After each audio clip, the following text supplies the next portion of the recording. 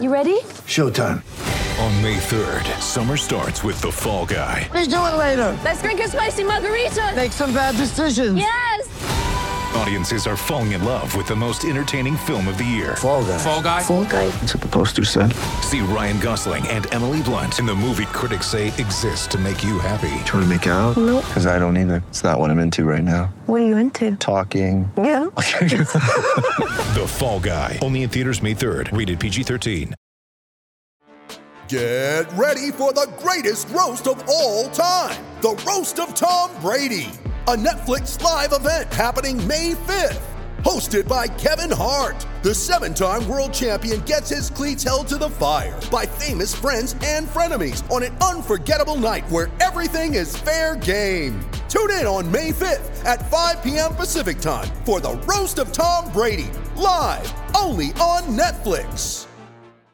What's up, Seminole Headlines podcasters? Thanks so much for listening to the program. As always, the podcast brought to you in part by our friends at the Morgan Law Group. Today, no different. Appreciate them enabling us to do this for you. What else they'll do for you is work hard throughout the state to ensure that the insurance companies are doing the right thing and they're not acting in bad faith. They'll get after the insurer if they are. They'll inspect and assess the loss on your behalf. By the way, they are throughout the state. Just because an insurance company tells you no or there's a certain amount that they're willing to give out doesn't mean that's the end of the story. Find out more. Go to policyadvocate.com. That'd be policyadvocate.com. Or call 888-904-2524. Onward we go with Seminole Headlines. It's time for Seminole Headlines, presented by Capital City Bank, featuring ESPN Tallahassee's Jeff Cameron, WarChant.com's managing editor, Ira Schofel, and senior writer, Corey Clark. Your weekly dose of all things FSU, pistols, and pies starts right now. Here's Jeff Cameron. The Seminole Headlines, 97.9 ESPN Radio begins right freaking now. That's right. There it is. There's Ira looking at his phone. There's Corey taking a sip of soda. We're off to a flying start. This is how we roll. Dude, my daughter just texted to let me know that she got accepted to she'd already been accepted into FSU, but she was accepted into the theater program, which she was really excited about. So that's a good deal. Yeah, man. So sorry, I had to look away from the phone for a minute, but that was really cool. So good for Alexa. I'm only teasing you because that's usually how the show begins. You get it together, you snap into form, but this is a real good reason to be looking at your phone. So congratulations to Alexa. That's awesome, man. We're excited. That's really cool. Might be a little register sausage night at the Schofel house, a little celebration. Hey, that's how you celebrate. That's how you celebrate. Yay, sausage. Yay, theater school. That's fantastic news. Good. What a way to we can only go down from here. There's no way to keep this thing on a high note after that. That's about as good a news as that's the real world, not the nonsense we talk about. Yeah, exactly. That's real. And if we're going to have the big celebration party, we'll order it from registermeats.com is the website, and you can get your register sausage for your special occasions. If your kids get into a college or a theater program, they can order register sausage from registermeats.com. Boy, he's a consummate professional. He'll take it over like Tom Block around here. He's glowing right now, though. He's happy about it. That's really cool because I'm sure that was like her spot, right? That's the one she wanted to go to. Yeah. She applied. She got into really. I mean, she's a gifted kid. She got into really the school she wanted to. But Florida State, I think, in their theater program was her top choice. And and we found out a few weeks ago she got accepted to the school, which was awesome. But now she got accepted by the theater program too. So yeah, it's awesome. She wants to be a playwright, which I'm sure is a real lucrative career. Actually, you know what she wants to do? She just told us this the other day, and it's pretty cool. She wants to write for SNL, which would be pretty awesome. Okay. Yeah. Although I'm not sure about that life. I've read some of the books. I'm not sure that that's where I want my kid to go, but I'm guessing they all don't succumb to the vices that are available to them. No, and if you survive it, you end up really rich. So you just got to survive it. You got to go through the hell, and then you're going to be just fine. Go ahead and reach out to one of our mutual friends, Sarah Silverman. I'm sure she'll give her some advice, and we'll all be good to go. Here we go. Perfect. We got connections in the comedy world. Yeah. Sure. So it is. We begin Seminole Headlines with really good news. And I think it's a good thing. We're all kind of on the come down after football. I can't get too excited about this baseball team. Corey, I thought you wrote a pretty good piece the other day on warchant.com. Pretty good. Pretty good. Yeah, pretty good. I heard myself say it out loud, so I thought I'd reiterate how average I made that sound. No, it's fine. I think it sums up what the team is. It's just nothing to write home about, but they don't suck. I mean, they could win a series. They could go to the College World Series. We're not doubting that they could. They could lose right off the bat as well because outside of 3 kids, they can't hit. They can't hit water if they fell out of a boat. I get tired of watching their ass strike out every freaking time. It's unbelievable. Unless Nelson's up or one of the Martins, you can go get a beer, kind of go do what you want to do, and just understand you're about to miss a strikeout. Yeah, the numbers are pretty alarming when you take those 3 out of the lineup. No, clearly, if you take the best 3 hitters out of every lineup, the numbers aren't going to be nearly what they are with them. But it's remarkable that, like, those 3 guys have an on-base percentage of .580. The rest of the team is like .310. Those 2 guys slug 580. The rest of the team slugs .310.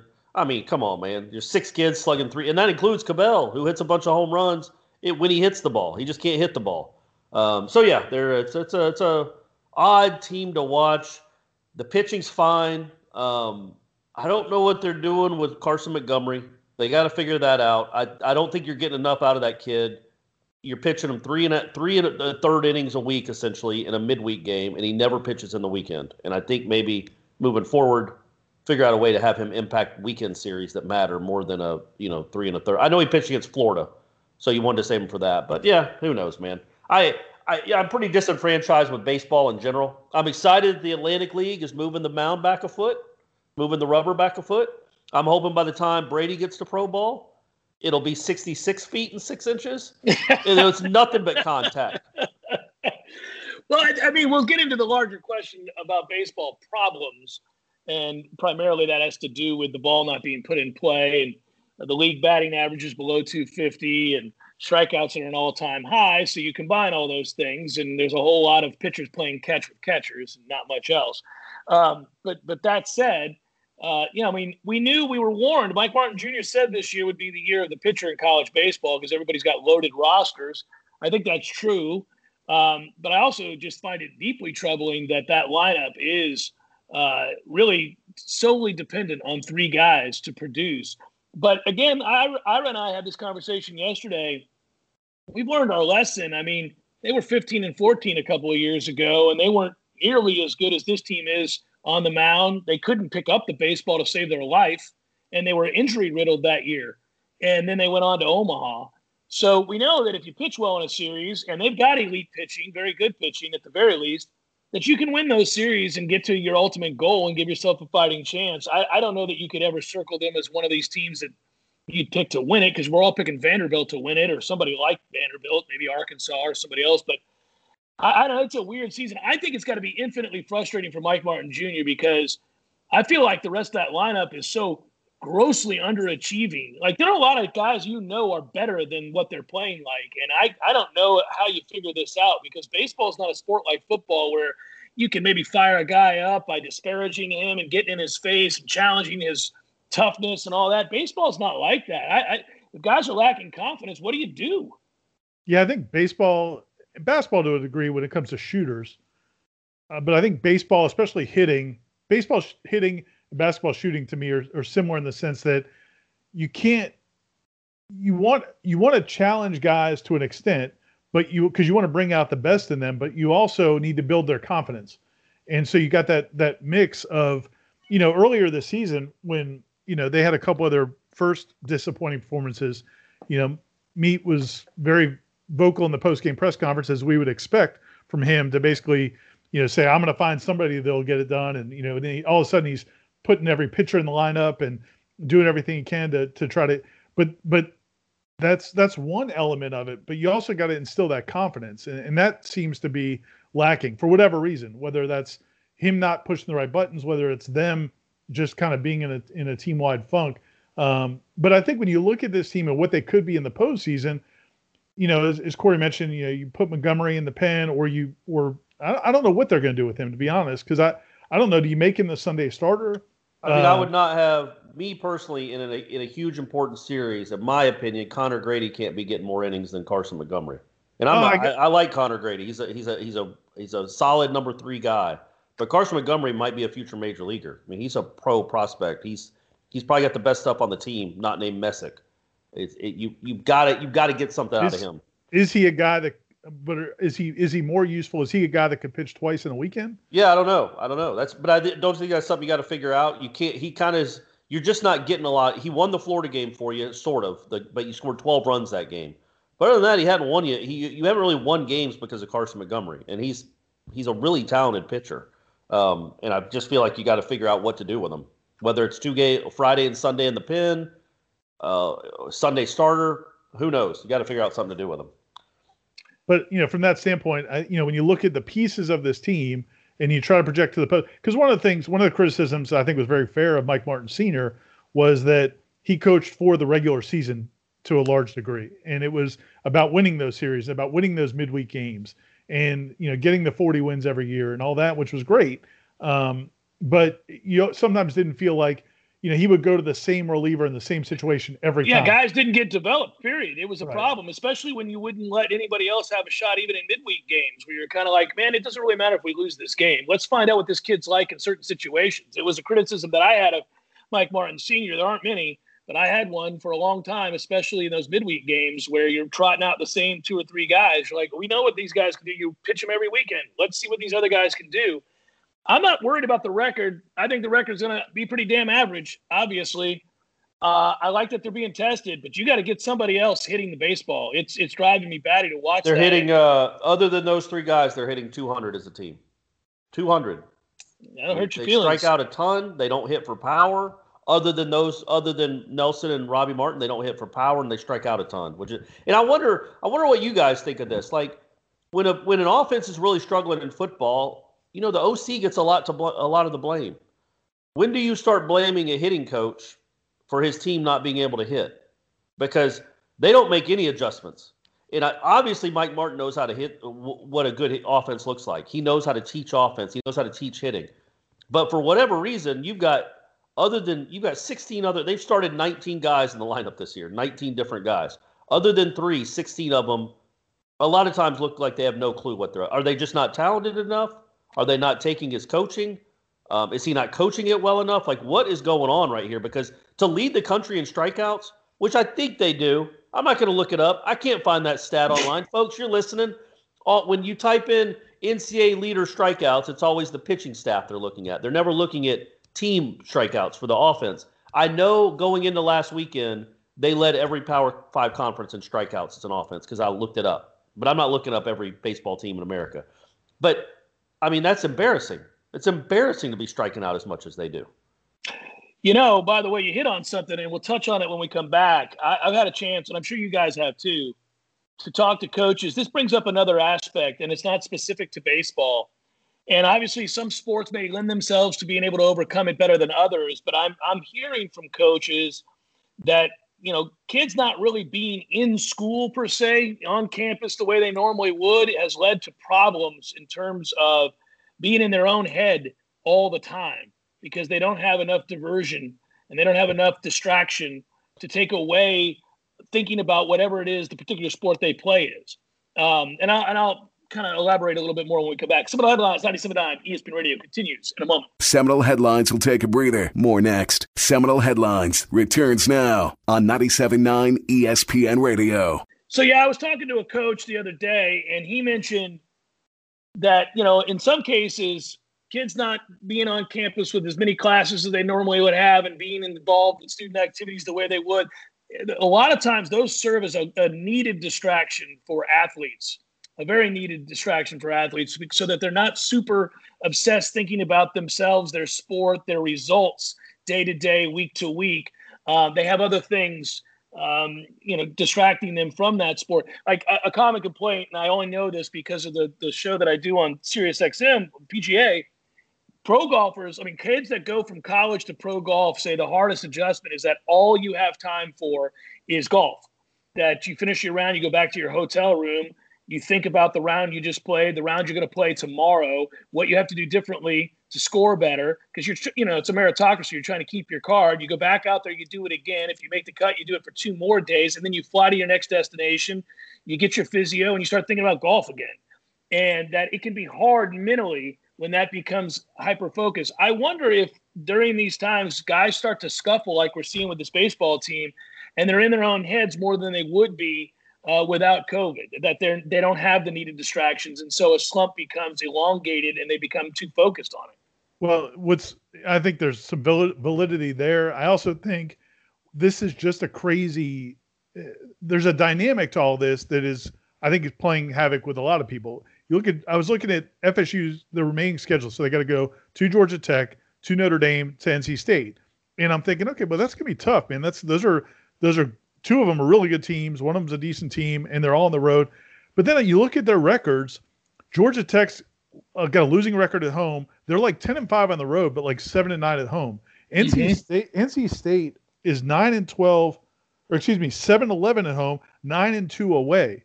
Florida State's got a better record on the road than they have at home. Georgia Tech's got a slightly better record.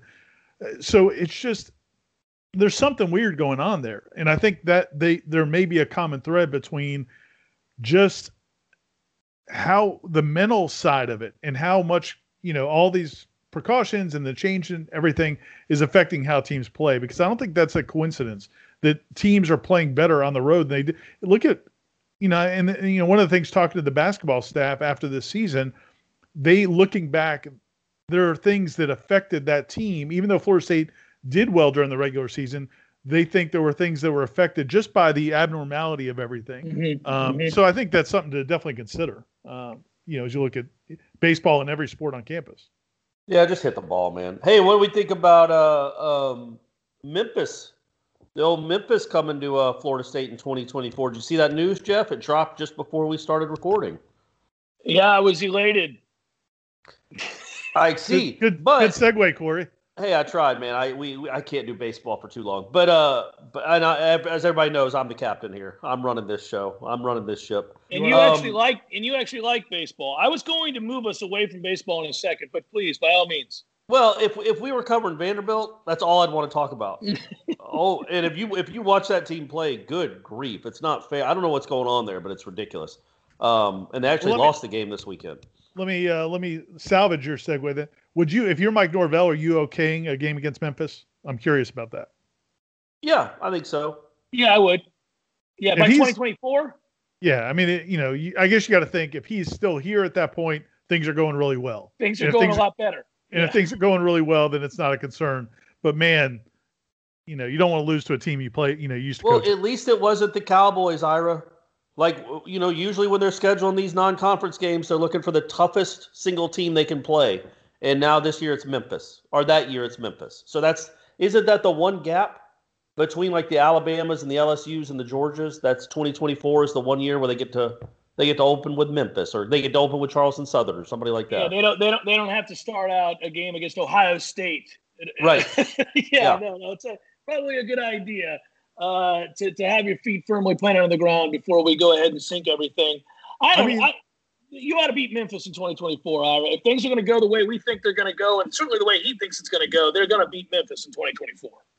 I got you. I'm just saying from a schedule, there's a lot of teams out there. If you're looking for a team in the AAC, it seems like, maybe a team that you didn't just coach for. But I mean, I'm not against it. It's not a home and home, right? It's just they're coming to Doak. It's kind of odd that, like, in that regard, like he's not really doing Memphis a favor, is he? No, well, I mean, the Memphis will get paid. I'm sure. I mean, we haven't seen the numbers yet, but I'm sure they're getting a good chunk of change. Probably. But I mean, Memphis could have gotten paid to play Florida or Miami or whoever, Ohio State. Like, they could have taken any of those games. Right. I wonder. Because, it helps them recruiting coming into the state of Florida. Oh, yeah, that's true. So do you think it was like I'm sorry I left? I mean, it seems too coincidental. They haven't played Memphis since 1990, I think. Right. So it seems too coincidental that they would now play them right after they got their coach. Well, a lot of times scheduling does come down to relationships, and so it could have helped things. I just, again, I'm not against it, and like we said, if Florida State's not in a position where that game's a relatively easy win, then Mike Norvell won't be here to watch. He'll have to buy a ticket. Well, if they are able to cash in on that 2022 class that we're looking at, then they're going to beat Memphis. That's what's got everybody excited, is that everything seems to be going in the right direction. But in particular, they got some really good players that are going to be coming here in the next year or so we think.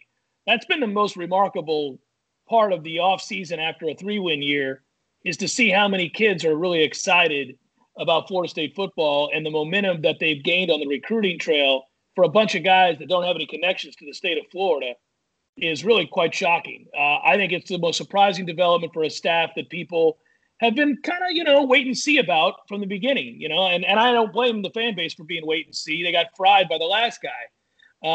But at the same time, they want to believe, they want to get excited. The only way to do that at all these big time schools is to prove that you're able to bring in big time players, because that's what wins the games. Look, Nick Saban's a great coach. They also have better players than everybody else every year. So if Florida State's going to get back to being one of those teams, this momentum is the one that I think excites the fans the most. And it's not just, the 2022 class is what's foremost on everybody's mind. It's also kind of cool that, Michael from our site and the other recruiting guys are already talking to the 2023 kids, which is kids who are going into their junior seasons because recruiting starts so early now. And there's some big time players in that class that are interested in Florida State.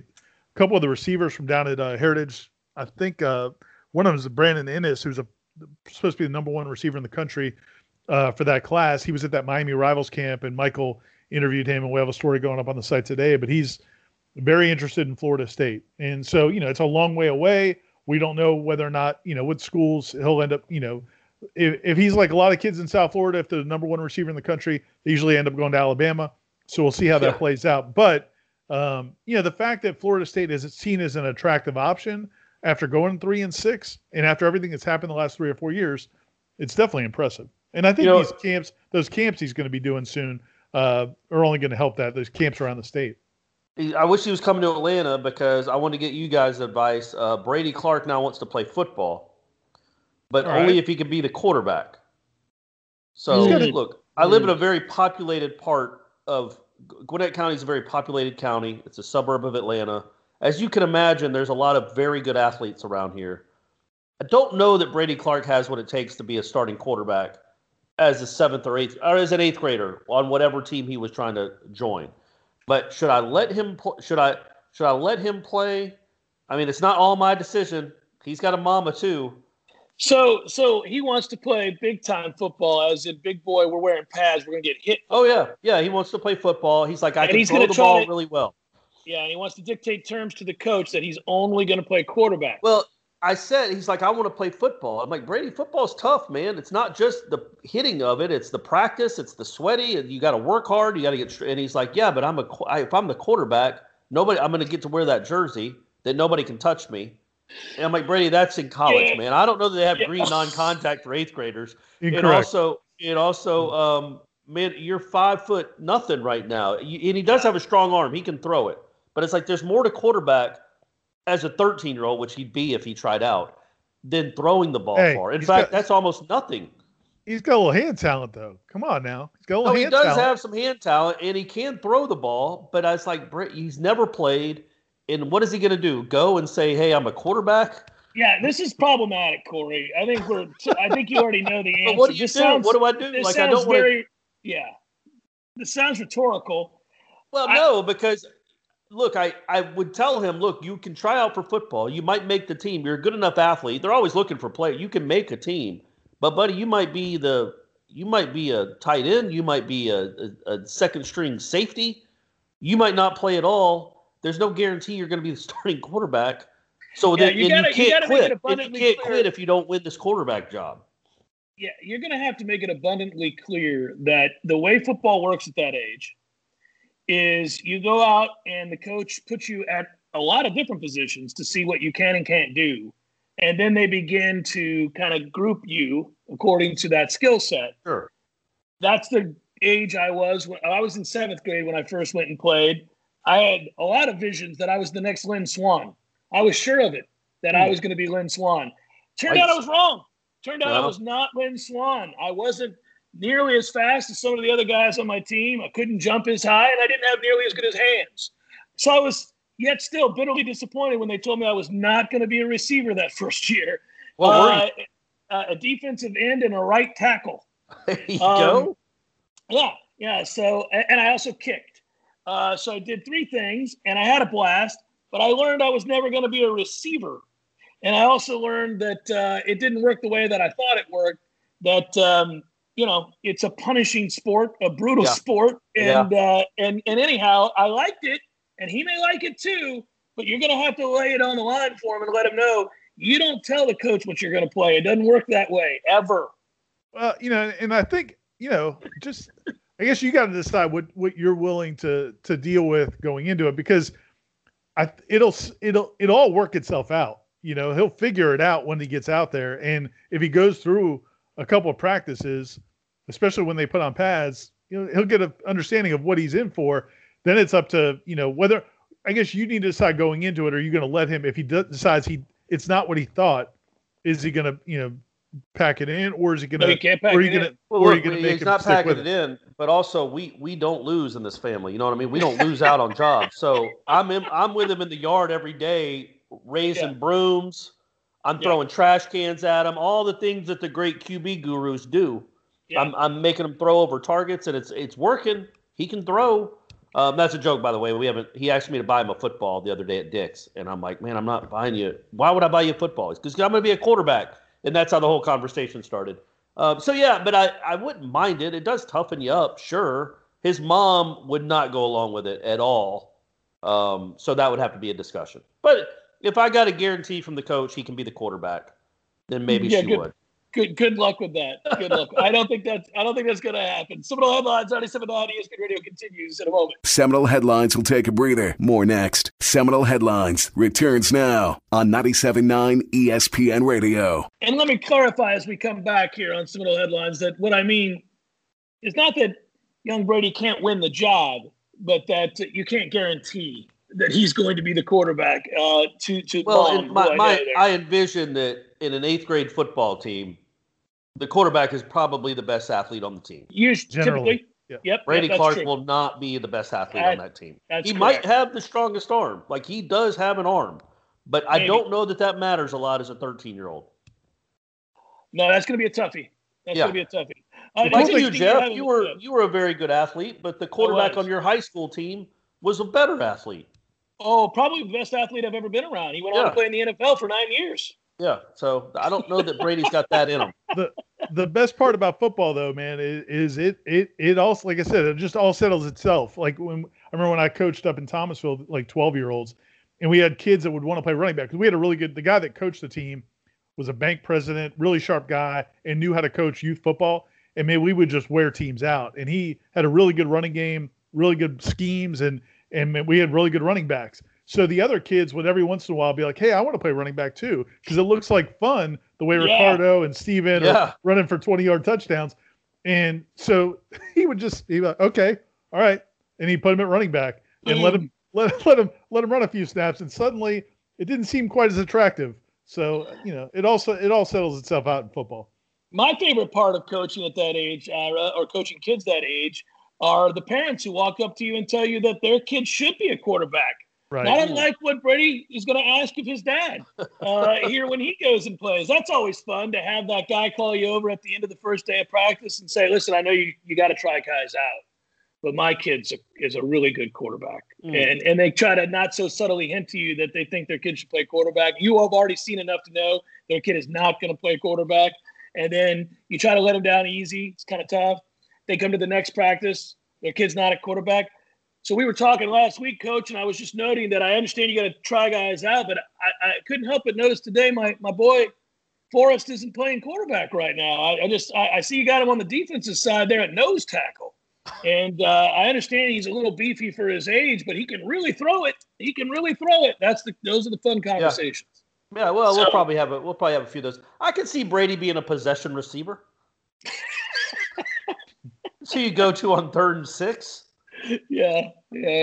Speaking of that, the stuff with Edelman, like people making a case that it's always Boston media, like Edelman could be a Hall of Famer, he should be a Hall of Famer. Like, are you high? Yeah, that's crazy. I mean, if you compared his numbers to even Anquan, and Anquan's not a surefire Hall of Famer. I don't know if Anquan's getting in.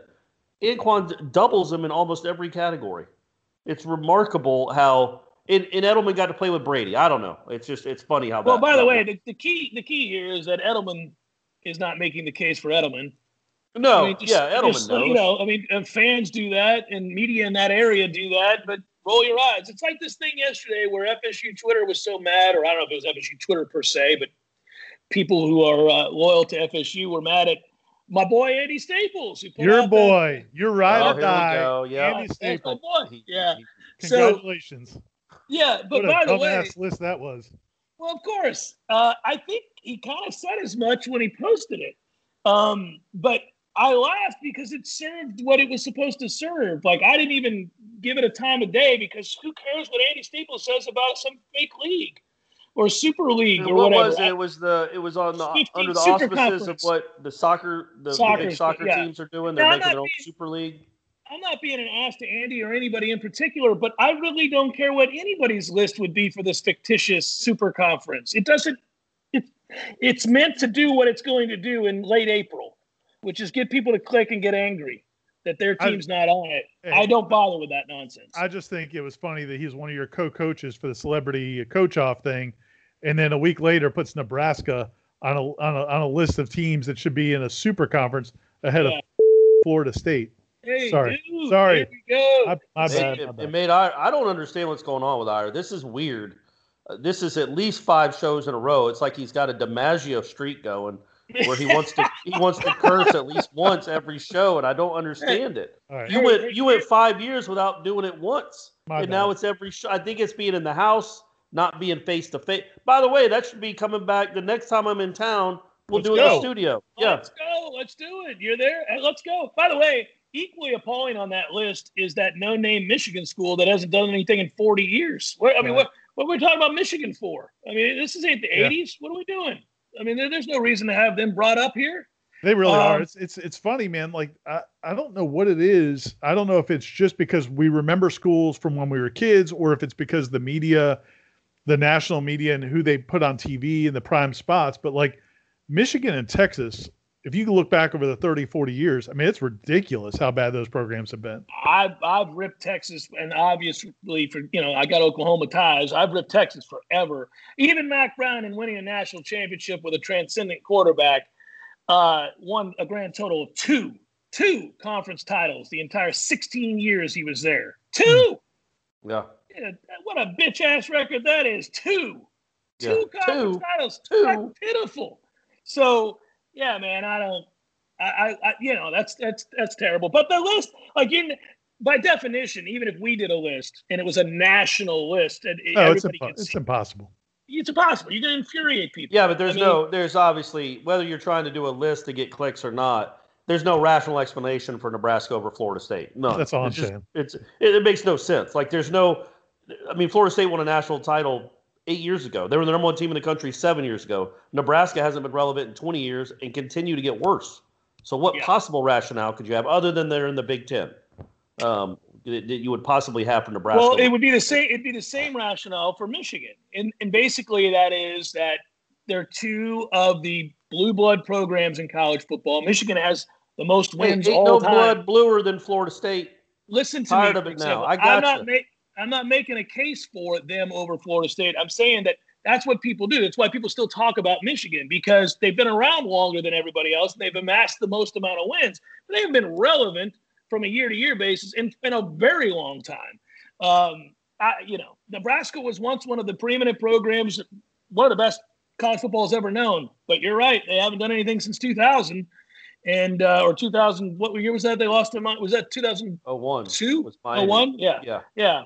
So it's been over 20 years. So it's amazing. I do think, by the way, another reason that you get the reaction, especially as it pertains specifically to Florida State, is there is this underlying fear, and we can get all big picture here, that Florida State's going to end up like Nebraska.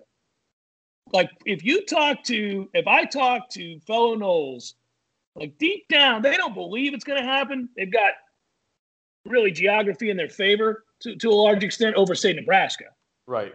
But the sense that a dominant preeminent elite program can just go away and not matter anymore scares the hell out of Florida State fans, as it should. It scares all of us because Nebraska has proven that you can be top dog for the better part of 80 years and now not matter even a little bit. Miami, to a large degree, hasn't mattered in a very long time.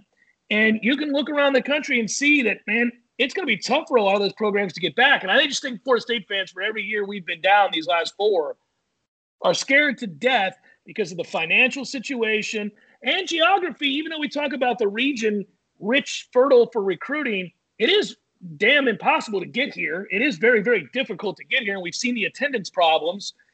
I just think that's another reason you get the hyper reaction when these lists go up and Florida State gets ignored in any way, is that people are like, man, it's starting. I mean, I think that there's more of the short-term frustration that affects that. But I do think the long-term concern is there as well. I mean, so what you're pointing to, I mean, there, especially when you look at schools, you know, like a Tennessee or some schools that traditionally were really powerful, and then you see them slide and then never recover. And it makes people wonder, wow, could that be us? But I do think geography is a huge issue. I mean, Tennessee has always had to recruit in Atlanta and South Carolina. They've had to go into other places to get their players, and Florida State doesn't have to do that. So that's a huge benefit.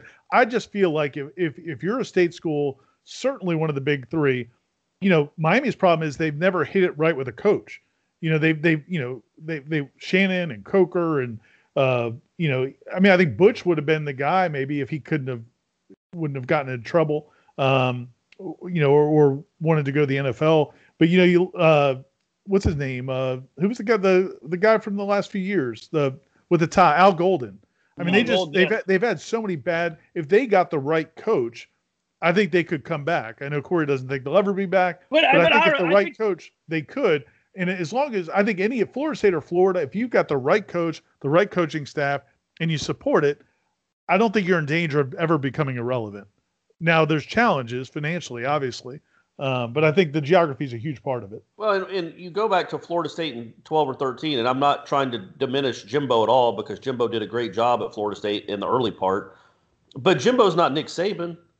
Jimbo's not Knute Rockne. I mean, he's not an incredible football coach, and he won 29 straight games. Like, it's still possible at Florida State, and that wasn't 20 years ago. That was 7.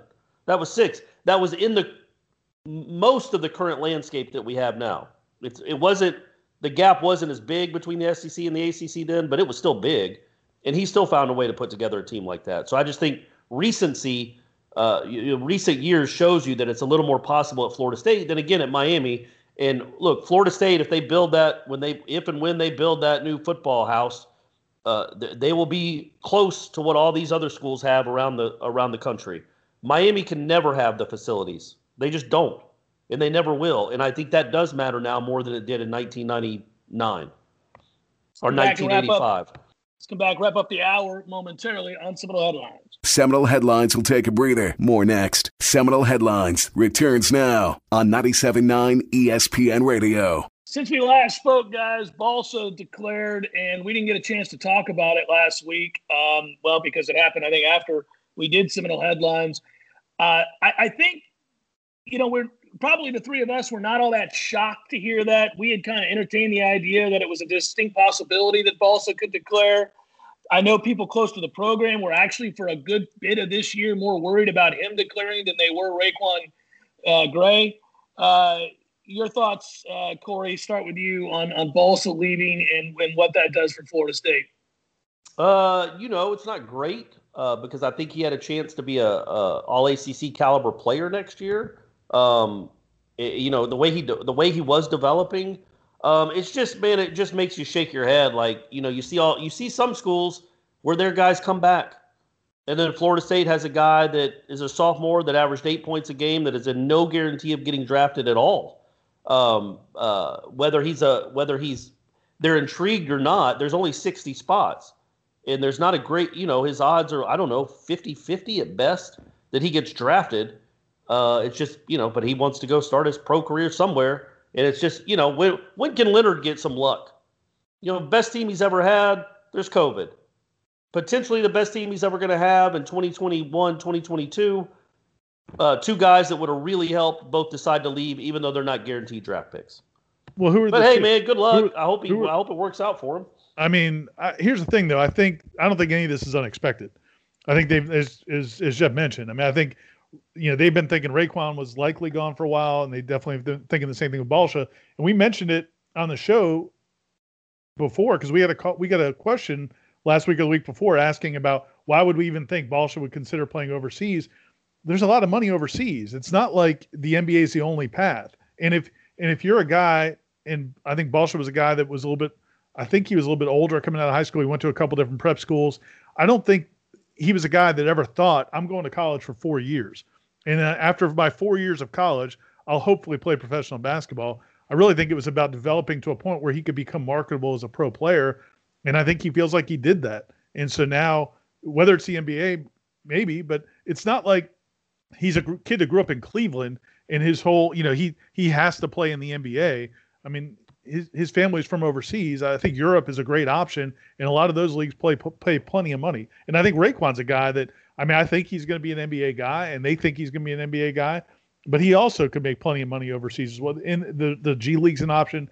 It's just, I don't think, if you're a player with really high level potential, I don't know how many guys are staying in college 4 years right now. And that's not even to mention the transfer portal. You asked about Leonard having luck. At least he's not having half his team transfer like so many of these other colleges are to other schools.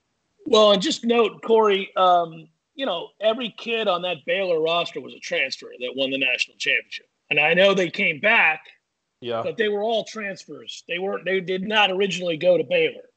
That's the way of the world anymore. And luckily, Leonard and his staff do a really good job of mining those kinds of kids, right? They've got a reputation, Florida State does, of being a go-to place to go play big-time college basketball, have success, make the tournament, play for conference championships in what is usually one of the best two conferences in the country, make the Sweet 16 annually. So they'll put their name in the hat now for some huge names, and we'll see. Maybe their luck will be right there because Florida State's now a destination school.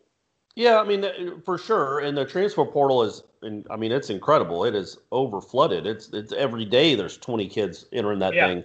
Good players, like, conference player of the year type players. We got one from Houston. Yeah, and you got a guy from Houston coming in. So we'll see how it manifests itself. It's just, again, I could see it's just. I don't think does anybody think Florida State's not going to be a very super talented team next season? Between the recruits they've got coming in, some of the kids they've got coming back, and then what they're going to do in the transfer portal. My one concern about the team next year is that who are you've lost now. Raekwon and MJ were the guys that culture carriers. They're the guys that were there for 3 or 4 years, and they're gone. So it's going to be Anthony Polite, who doesn't say a lot, but it might be he could lead by example. And that's about it for guys that have been in the program 3 or 4 years. And that is one of the things that has made Florida State special. Is they've had guys that have been there for 3 or 4 years, along with the super talented guys. And now it seems like maybe Malik, who's also a transfer from Rice, but Polite seems like the only one that's been there for 3 or 4 years. Wilkes maybe, but he doesn't play a ton. No, You'd Malik like to have two Malik's starters. a good candidate. Malik's definitely a guy. Yeah. Yeah, he's been there long enough, and he seems committed, and he loves Hamilton. I think he could be a guy that leads that way. You might bring in a guy that's better than Raekwon. You might bring in a guy that's better than Balsha, fits the offense and the defense better. The portal is out there now, so they're going to have to hit it, though. Everybody else is. They're going to have to get, I would think, 1 or 2 more guys out of that portal. But yeah, I just think if you wouldn't have thought that one guy specifically that averaged 8 points a game or whatever, and sometimes would play 9 minutes in a game, would leave. But that's the way of the world. That's how it works now. Yeah. It is frustrating. It's not surprising. We have a lot of questions that are going to be posed to us about it. I think Florida State is going to be really good next year. I think we all think that. What it's going to look like is right now a bit of a mystery because we don't know who they're going to bring in. But I know this, that the second that news hit, you saw a couple of bigs reconsider, and they seemed like slam dunks to go elsewhere, that Florida State was not even on their list anymore. And the second that position kind of opened up and Florida State showed a little bit of interest, you had a couple kids specifically say, well, I want to take a look again at Florida State maybe before I make my decision. Forget, you still got Ngom.